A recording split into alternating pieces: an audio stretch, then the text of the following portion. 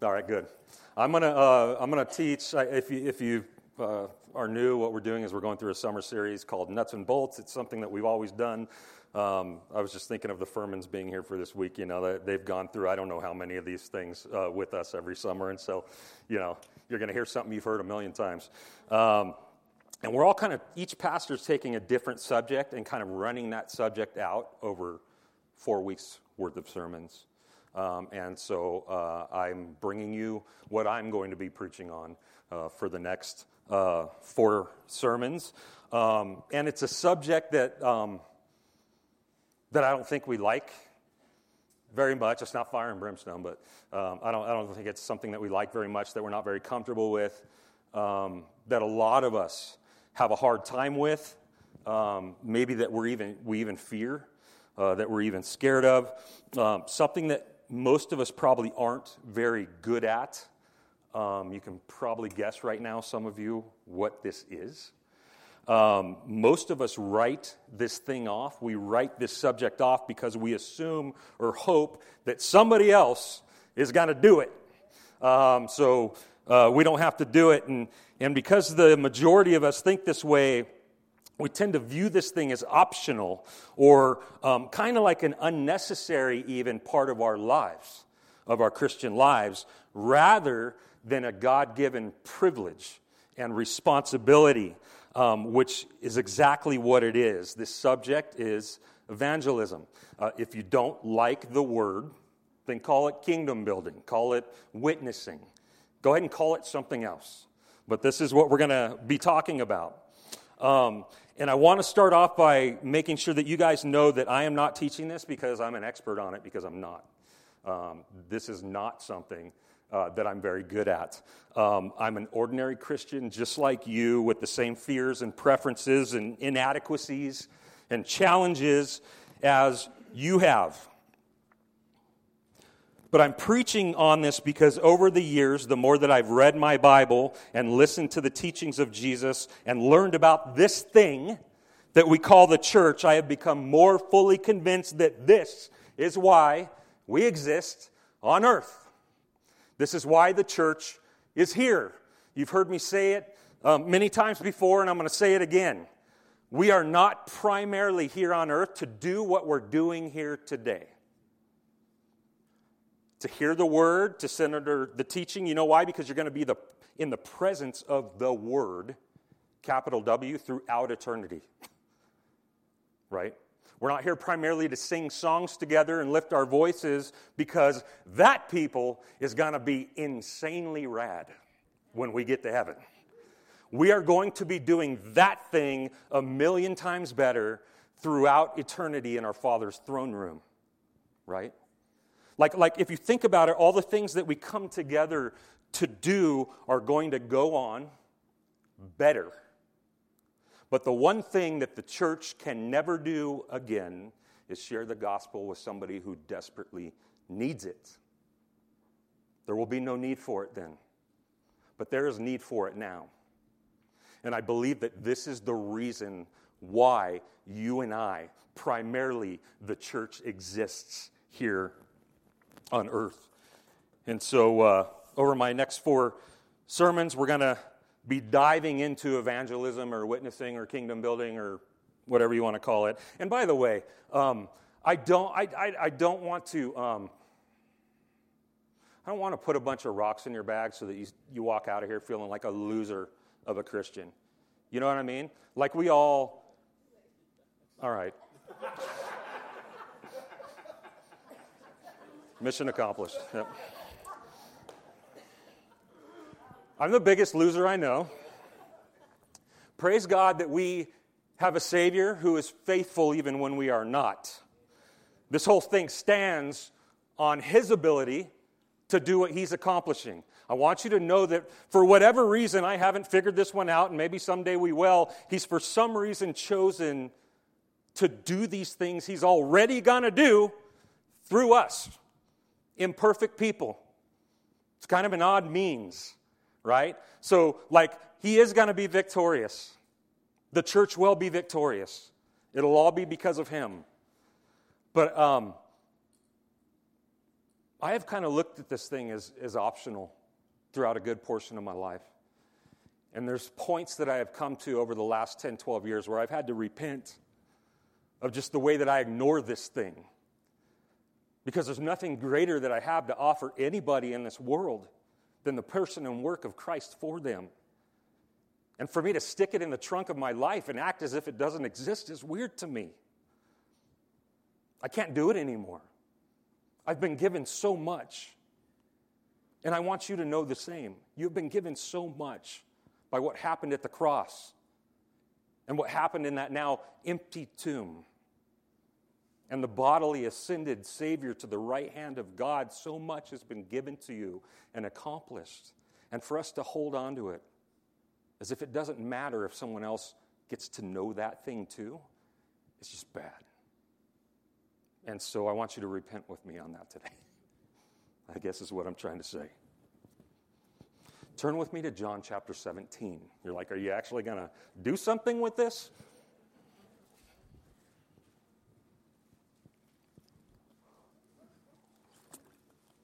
What we have in John 17 is what you and I know as the high priestly prayer. That's what we call it. And it is interesting, not just because it's an open dialogue from the Son to the Father, but it's interesting because when we know we're about to die, and when our back is up against the wall, and we know we're about to face a giant, that which matters most tends to come out. Like we don't have much of a problem then getting really honest, and I'm not suggesting that Jesus never was, he always was. But I do believe that in him knowing that he's about to go to the cross, we're seeing a very clear prayer from him to the Father on what matters most to him. And he is at the end. Jesus knows it. He's come to the moment which he was born for, which is to die. And so I want us to observe the contents. We're going to, actually there's the overarching narrative of this, I think we're going to see clearly. I'm just going to start from the beginning because, just reading Scripture does more for me than anything that I hear coming out of my mouth. And so let's just enjoy this, and then eventually I'll stop, all right? Start in verse 1 of chapter 17 of the Gospel of John. When Jesus had spoken these words, he lifted up his eyes to heaven and said, Father, the hour has come. Glorify your Son, that the Son may glorify you. Since you have given him authority over all flesh to give eternal life to all whom you have given him. And this is eternal life, that they know you, the only true God, and Jesus Christ, whom you have sent. I glorified you on earth, having accomplished the work that you gave me to do. And now, Father, glorify me in your own presence with the glory that I had with you before the world existed. Go home and trip out on that one for a little while. 6, I have manifested your name to the people whom you have given me out of the world. Yours they were, and you gave them to me, and they have kept your word. Now they know that everything that you have given me is from you. For I have given them the words that you gave me, and they have received them and have come to know in the truth that I came from you. And they have believed that you have sent me. I am praying for them. I am not praying for the world, but for those whom you have given me, for they are yours. All mine are yours, and yours are mine, and I am glorified in them. And I am no longer in the world, but they are in the world, and I am coming to you. Holy Father, keep them in your name, which you have given me, that they may be one, even as we are one. While I was with them, I kept them in your name, which you have given me. I have guarded them, and not one of them has been lost except the son of destruction, that the scripture might be fulfilled. But now I am coming to you, and these things I speak in the world, that they may have joy fulfilled in themselves. 14, I have given them your word, and the world has hated them, because they are not of the world, just as I am not of the world. Listen, 15, I do not ask that you take them out of the world, but that you keep them from the evil one. They are not of the world, just as I am not of the world. Sanctify them in the truth. Your word is truth. As you sent me into the world, so I have sent them into the world, and for their sake I consecrate myself, that they also may be sanctified in truth. 20, I do not ask for these only, but also for those who will believe in me through their word, that they may all be one, just as you, Father, are in me and I in you, that they also may be in us, so that the world may believe that you have sent me. Yeah, should we close? There's a lot going on here, but there is an overarching theme. There is a primary narrative, and that is this: that those whom God has given to Jesus have been called out to call out. That's it. They have been chosen through Jesus out of the world to stay in the world, to call more people out of the world. That's what's going on here. It can be easy for us to read this passage and think like, yeah, but like this is an apostle thing though, right? Like this is an apostle thing, and I'm not an apostle, and it is an apostle thing. But if you, as you read through it, I think it becomes clear that this is also a church thing, right? What Jesus is really praying for here, describing here beyond just an apostle thing, is the beginning of the church. He's actually describing here to us the church age, the beginning of the church age, the succession and progression of the church throughout the ages is right here in this prayer. This is what he's praying for, right?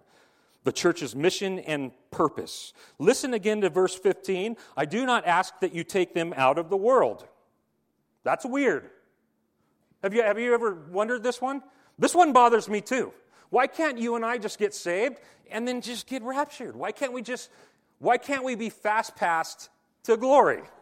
Why do we have to sit here after we get saved and we get born again and we have Christ and we have the forgiveness of sins? Why do I have to sit here and fight my sin? Why do I have to sit here and go through pain and go through loss and go through suffering? Why? This is why, because this is real. That he has, again, chosen us to accomplish that which he's doing. I don't get it. I have a few complaints. But the truth is that this is what he's done. We see this here in this prayer. Verse 15, I do not ask that you take them out of the world, he says to the Father. Why? Because of verse 20. So that those who exist in the world will hear their word and believe also. You know why this room is filled today? This succession right here.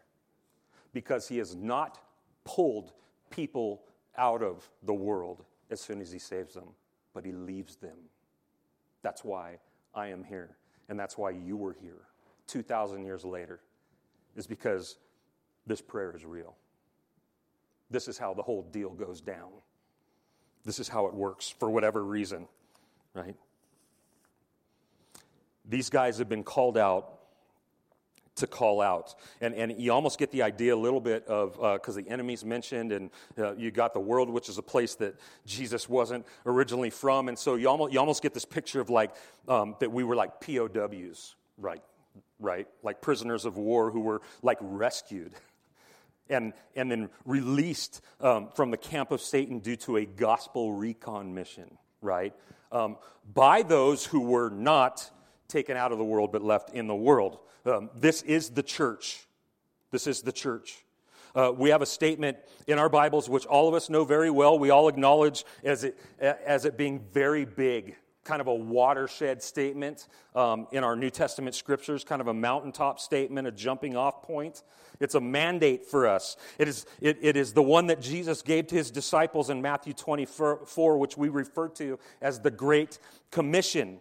And what it is a very clear, concise statement of the church's marching orders. It is the reason for which we exist on earth. And it starts off by saying, all authority in heaven and on earth has been given to me. And this is extremely crucial. that it starts there. Because this mission that he's about to hand off to his church is above their pay grade. Like, I don't know about you, but I don't know how to raise the dead spiritually. You know what I'm saying? I don't know how to give sight to blind people spiritually. I don't know how to approach people who in every way, at the depths of their heart and being, are opposed to God, and then say something that makes them want Him. I don't know how to do that. But praise God that this deal is sure to be victorious because it's dependent on Him and His ability. He's over everything. He owns everything in the world. And so He starts off by letting us know, now I know you're going to trip out on what I'm about to say, but let's just start here. Know this. It's all mine.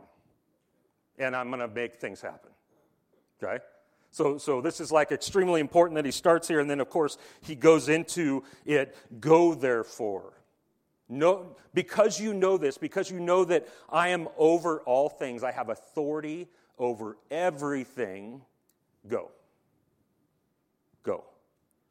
And make disciples of all nations, baptizing them in the name of the Father and the Son and the Holy Spirit, teaching them to observe all that I have commanded you, and behold, I am with you always, even till the end of the age. You see what he does? He bookends it with him making sure it's going to go down well and him making sure it's going to go down well. He's over everything, and he's everywhere and going to be with us every step of the way in this mission, this mandate that he's given to us. Again, what we have here in a nutshell is the reason why the church exists on earth. You guys are going to get sick of hearing me say that today. That's what we have here. All right. We have been called out to call out. Right? We have been saved to see others saved. I do not believe that this can be disputed. I do believe that it can be ignored. I do believe that this has been my specialty for most of my Christian life. And again, it baffles my mind that I was able to go so many years without paying any attention, not to evangelism itself, people, but to lost people, hell-bound people that I bump elbows with every single day. To add a little bit more conviction to my evangelistic disobedience, there's this guy named Paul, right? The Apostle Paul. He gave us 13 of the 26 books in our New Testament. 2 of those 13 books, there's this thing in them that he does that bothers me, that gnaws at me every single time I read them. And this conviction that I get, this thing that he does, is found both in Ephesians as well as Colossians. And it has to do with where he's writing from. Does anybody know? And then it has to do with what he is there for. Does anybody know? Gospel. And then it has to do with how he ends up asking the church to pray for him. Ephesians 6, 19 through 20, we get to the end of the letter, and he closes with himself. Pray for me, that words may be given to me in opening my mouth boldly to proclaim the mystery of the gospel, for which I am in chains, that I may declare it boldly, as I ought to speak. Now, I love you guys. Man, I'm with you. But for 12 years, usually what we hear in praise and prayer time are not prayers like this. It's usually, and again, me first, it's usually like, God, get me out of this, right? Like, deliver me from this. Whether it's an illness or whether it's a person or whether it's a circumstance, all I can think about is like, you got to do something about this. Please get me out of this. We don't see Paul doing this. Listen to Colossians 4, 2 through 6. Same thing. Continue steadfastly, he says at the end of the letter to the church there. Continue steadfastly in prayer, being watchful in it with thanksgiving. At the same time, pray also for us, that God may open to us a door for the word to declare the mystery of Christ, on account of which I am in prison, that I may make it clear, that you may show me how I ought to speak. Do you notice what he does not ask for prayer for? Lord, get these guys that put me here. At the very least, pray that God would get me out of this place so that I can have a decent meal and a decent shower and be around people that I love and I miss right now. And you know what I mean? Like it's absent. It's absent from his prayers.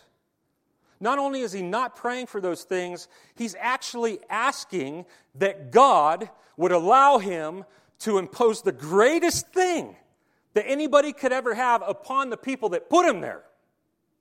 That's what's going on. He's not saying, God, deliver me, or God, pay these dudes back triple fold. You know what I mean?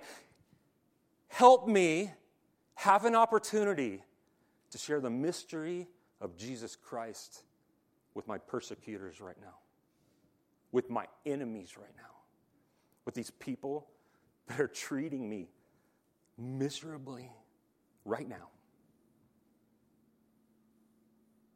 How can you do that? Here's how. Paul is fully and firmly convinced that the reason he is on earth is to call people out of the world. That's how. He believes the Scriptures. He believes his purpose.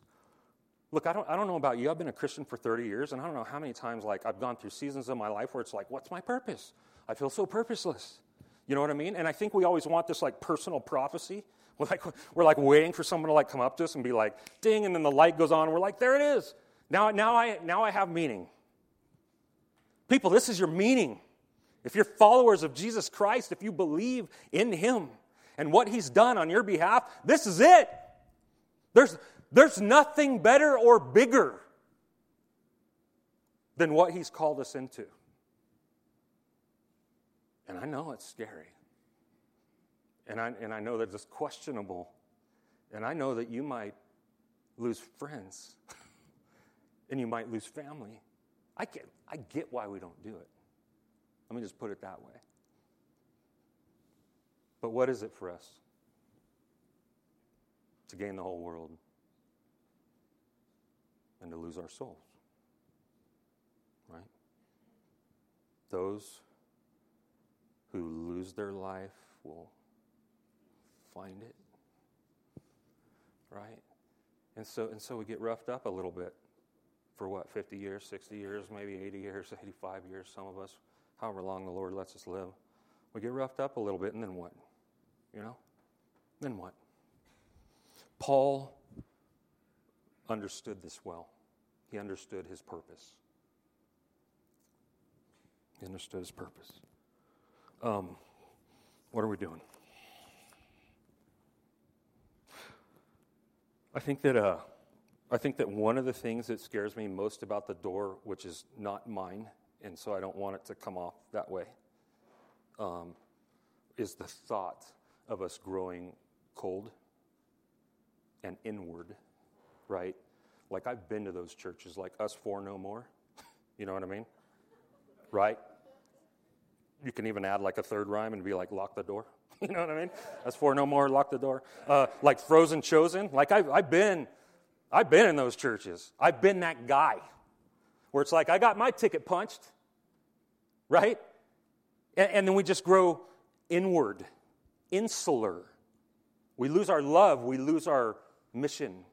We lose our purpose. And I think that's one of my biggest fears for us, is that we would fall into that trap. And again, I get it. I'm not Paul. I'm not an apostle. I'm not an evangelist. We say all these things to ourselves, and you may not be. But God, regardless, has called each of us to call out. To not do so then because it's not your strength would be like somebody coming over to your house and asking for a glass of water. And you go get it yourself. I don't have the gift of hospitality. Right? That would be pretty stupid.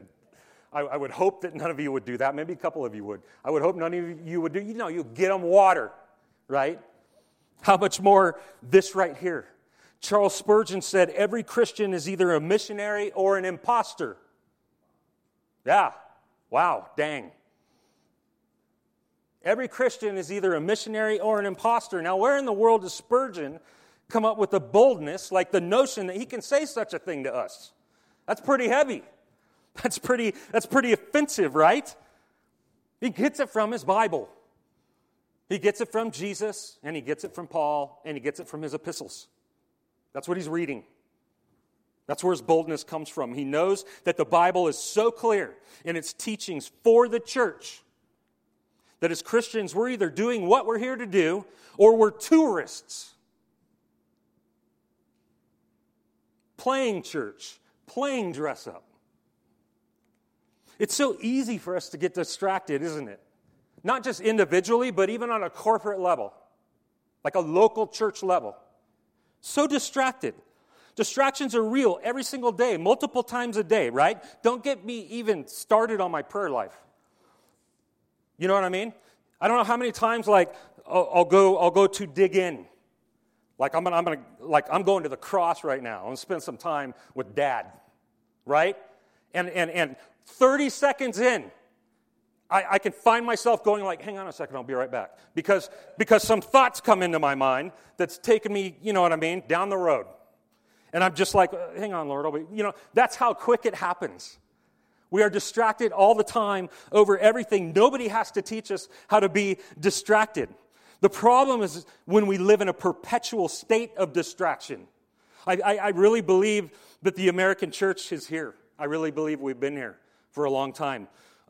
In so many ways, on so many levels, we have made the unnecessary, superficial things in the church the important things, while burying the important things underneath the convenience of the unnecessary.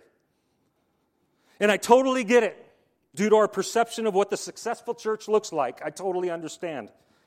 Our perception of success tends to be completely wrapped up in two things: appearance and comfort, looks and ease. Our measuring stick of success is wrapped up in its exterior and the preferential. How big the building is. How nice the building is. Right? How nice the things are that fill the building. Even the people. Hold the riffraff. Right? Just the goodies. How many parking spaces we have. How rad and cool and interactive and cutting edge our website is. Our social media, our online presence, our marketing strategies. How many people we have on staff. How funny and culturally relative our pastor is. How many books he's even written. That's a big thing today. How many programs we offer, how big our projected budget is for the coming year, how professional and talented our worship team is, how good the morning spread is, our coffee and our pastries. The list goes on and on and on when we're playing church. It doesn't stop. And the problem isn't that some of these things are bad in and of themselves, but that they have become the main thing. That they have become the big thing. If we believe that bigger and prettier and more appealing equals success, equals better, mission accomplished, then we have missed the heart of God's mission and intention and endorsement of actual success for the church on earth. Do you remember what Jesus said to the church of Laodicea? Everybody remember that letter? Like these, I think this one comes out of Revelation chapter 3, and there's like report cards that go out, to 7 churches, which is scary to get. I wonder what ours would sound like. If we were to get a report card today from Jesus. I would hope it'd be mostly good, Well, they were the last report card, and I think it's the most popular one because you get these 2 phrases in there that we all remember, right? One of them is that, because you are neither cold or hot, like I'm going to spew you out of my mouth, which is also usually like misunderstood because what he's actually saying there is that if you're cold, that's good. You're useful. If you're hot, that's good. You're useful. But if you're lukewarm, there's not much use for you. Right? And the reason he did this, he pulled up this metaphor, this analogy, is not because he thought it would be cute, and he's like, oh, this is kind of clever. It's because it actually spoke to their day-to-day lives. Because these dudes did not have a water source in that town. And so they had to dig a canal 5 miles up the hillside to get water and run it down. And guess what that water temp was by the time it got into them? It was lukewarm. And so they were dealing every single day when they would go to get their water for stuff with not being able to have water that was immediately useful. You would either have to cool it down to be refreshed or to drink, or you would have to heat it up to cook and to clean and to bathe and all that stuff, right? So they knew. When he said this, they're like, oh, like that stinks. Like we hate our water. You know what I mean? Not very useful. And then, of course, there's the second famous statement, which is, behold, I stand at the door and knock, and yes, I will enlighten you today. If any of you thought that that was an evangelistic invitation, it is not. Jesus is talking to the church when he says that. And this is a problem, because that church had gotten so well-to-do. They had gotten so comfortable with what they were able to do for themselves and provide for themselves that Jesus was no longer a part of what they were doing. His gospel was no longer a part of what they were doing. So they were super rich, so they didn't need anything. And they used to make this ice. They were popular for this eye salve that used to go out all across the known world that was supposed to like make your eyesight good. And so they had this really good eyesight, and they had become just done really well off the sales of that stuff. And they were clothed well because of the riches. And then we have Jesus outside the door, and he's knocking. And he's like, hey, is it cool if I come in? Would that be okay with you? Right? He says to them, you think that you are clothed, but you are naked. You think that you can see, but you are blind. You think that you are rich, but you are poor. So let me in. And he's not pleading. He's not doing. It's not for his sake. You know what I mean? That they let him in. He's not out there going like, come on, guys, like this kind of stinks. The gig is up, party's over. Like, let me in. No, it's for their sake that they let him in, because of what he's going to do to them if they don't. You know what I'm saying? Because they had become about things that don't matter. They have become about themselves, and they have started to call success and mission accomplished something that God disagrees with. Because the church is all about Christ and all about the gospel of Christ, both inside the walls as well as being taken by that church outside the walls. That's what it's all about. And we see this even here with that church in Laodicea. They had become intoxicated with unnecessary things while burying that which was necessary. It's all about remaining focused on what it is that Christ is building, not what we are able to build. And some of what we're able to build is pretty impressive. It's pretty amazing when you look around at what we're accomplishing in ways. You know what I mean? But none of it compares to what he is building. And so, in light of what we just heard, we'll just shut this down. That wasn't too bad. What do you see in this room? This is what I see in this room in light of what I've just heard. I see a rescue party. I see a rescue party. I see disaster relief. I see the Red Cross. We are the Red Cross. We are the Red Cross. When we understand what's at the heart of evangelism, I think it helps us to know that we can participate in it, because all evangelism really is one beggar telling another beggar where the bread's at. You know what I'm saying? And I think that when you put it in those terms, I think we can all do something with that, right? And of course, it is about a person and a work that was done by that person on our behalf. But this is, I think, what we'll move in the coming weeks with this, is what does that look like? What does that look like as a bunch of beggars who know how to have something in our stomach to show other beggars where the bread is at? I think we'll go that way for the next 3 weeks. So,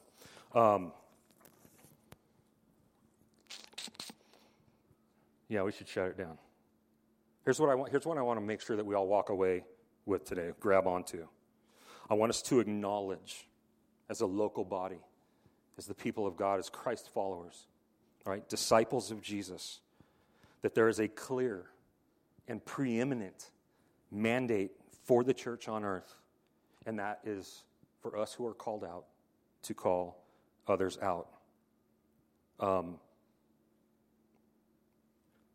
Today, approximately 350,000 people will pass into eternity. Will die. I wonder where they will go. It's not going to matter 100 years from now what car you drove. You know what I'm saying? It ain't going to matter what kind of shoes you preferred to wear. It's not going to matter how far you've traveled, what the most exotic place was you ever went on vacation. Or we can even go John Piper. It ain't going to matter how rad your seashell collection is. You know what I'm saying? It ain't going to matter how many fish you caught on the flies that you tied. It ain't going to matter what your gun collection looks like. It ain't going to matter where you went to school. It ain't going to matter who you dated. It ain't going to matter who you took to homecoming or who you took to prom. It ain't going to matter who won the World Series in 2023 or the Super Bowl or the Stanley Cup. All that's going to matter is who is where. And if that is true, is there anything more important today for you to be about? It's just that simple. This is why we're here, people. I do not know why, but we are game changers. We are the ones who God has sent here into South County. No one else is coming. Christ has come. The work is done. Right? The letter's in the mail. Deliver it. It is all about us, and I know it's hard. I know it's a challenge, and I know that even South County is even more of a challenge sometimes because people move down here to be left alone, right? And so, especially the more you get to La Pine, I think it's the hardest mission. Glenn, I think this is the hardest mission field, is La Pine. They load their shotgun and lock their door for good. That's why they moved there. I don't know how to give that person Christ, but he does because he's got all authority. Am I willing? Am I intentional? Am I ready? Every single day, are you? This is why we exist. This is our purpose. And so I want to close simply by praying what Paul prayed at the end of those two letters. Can I do that? Lord, give us boldness to open our mouths and words to proclaim the mystery of the gospel to others, to our enemies even. Lord, open to us a door for the word, that we may speak the gospel with words that are clear. And we ask it to your glory. Amen.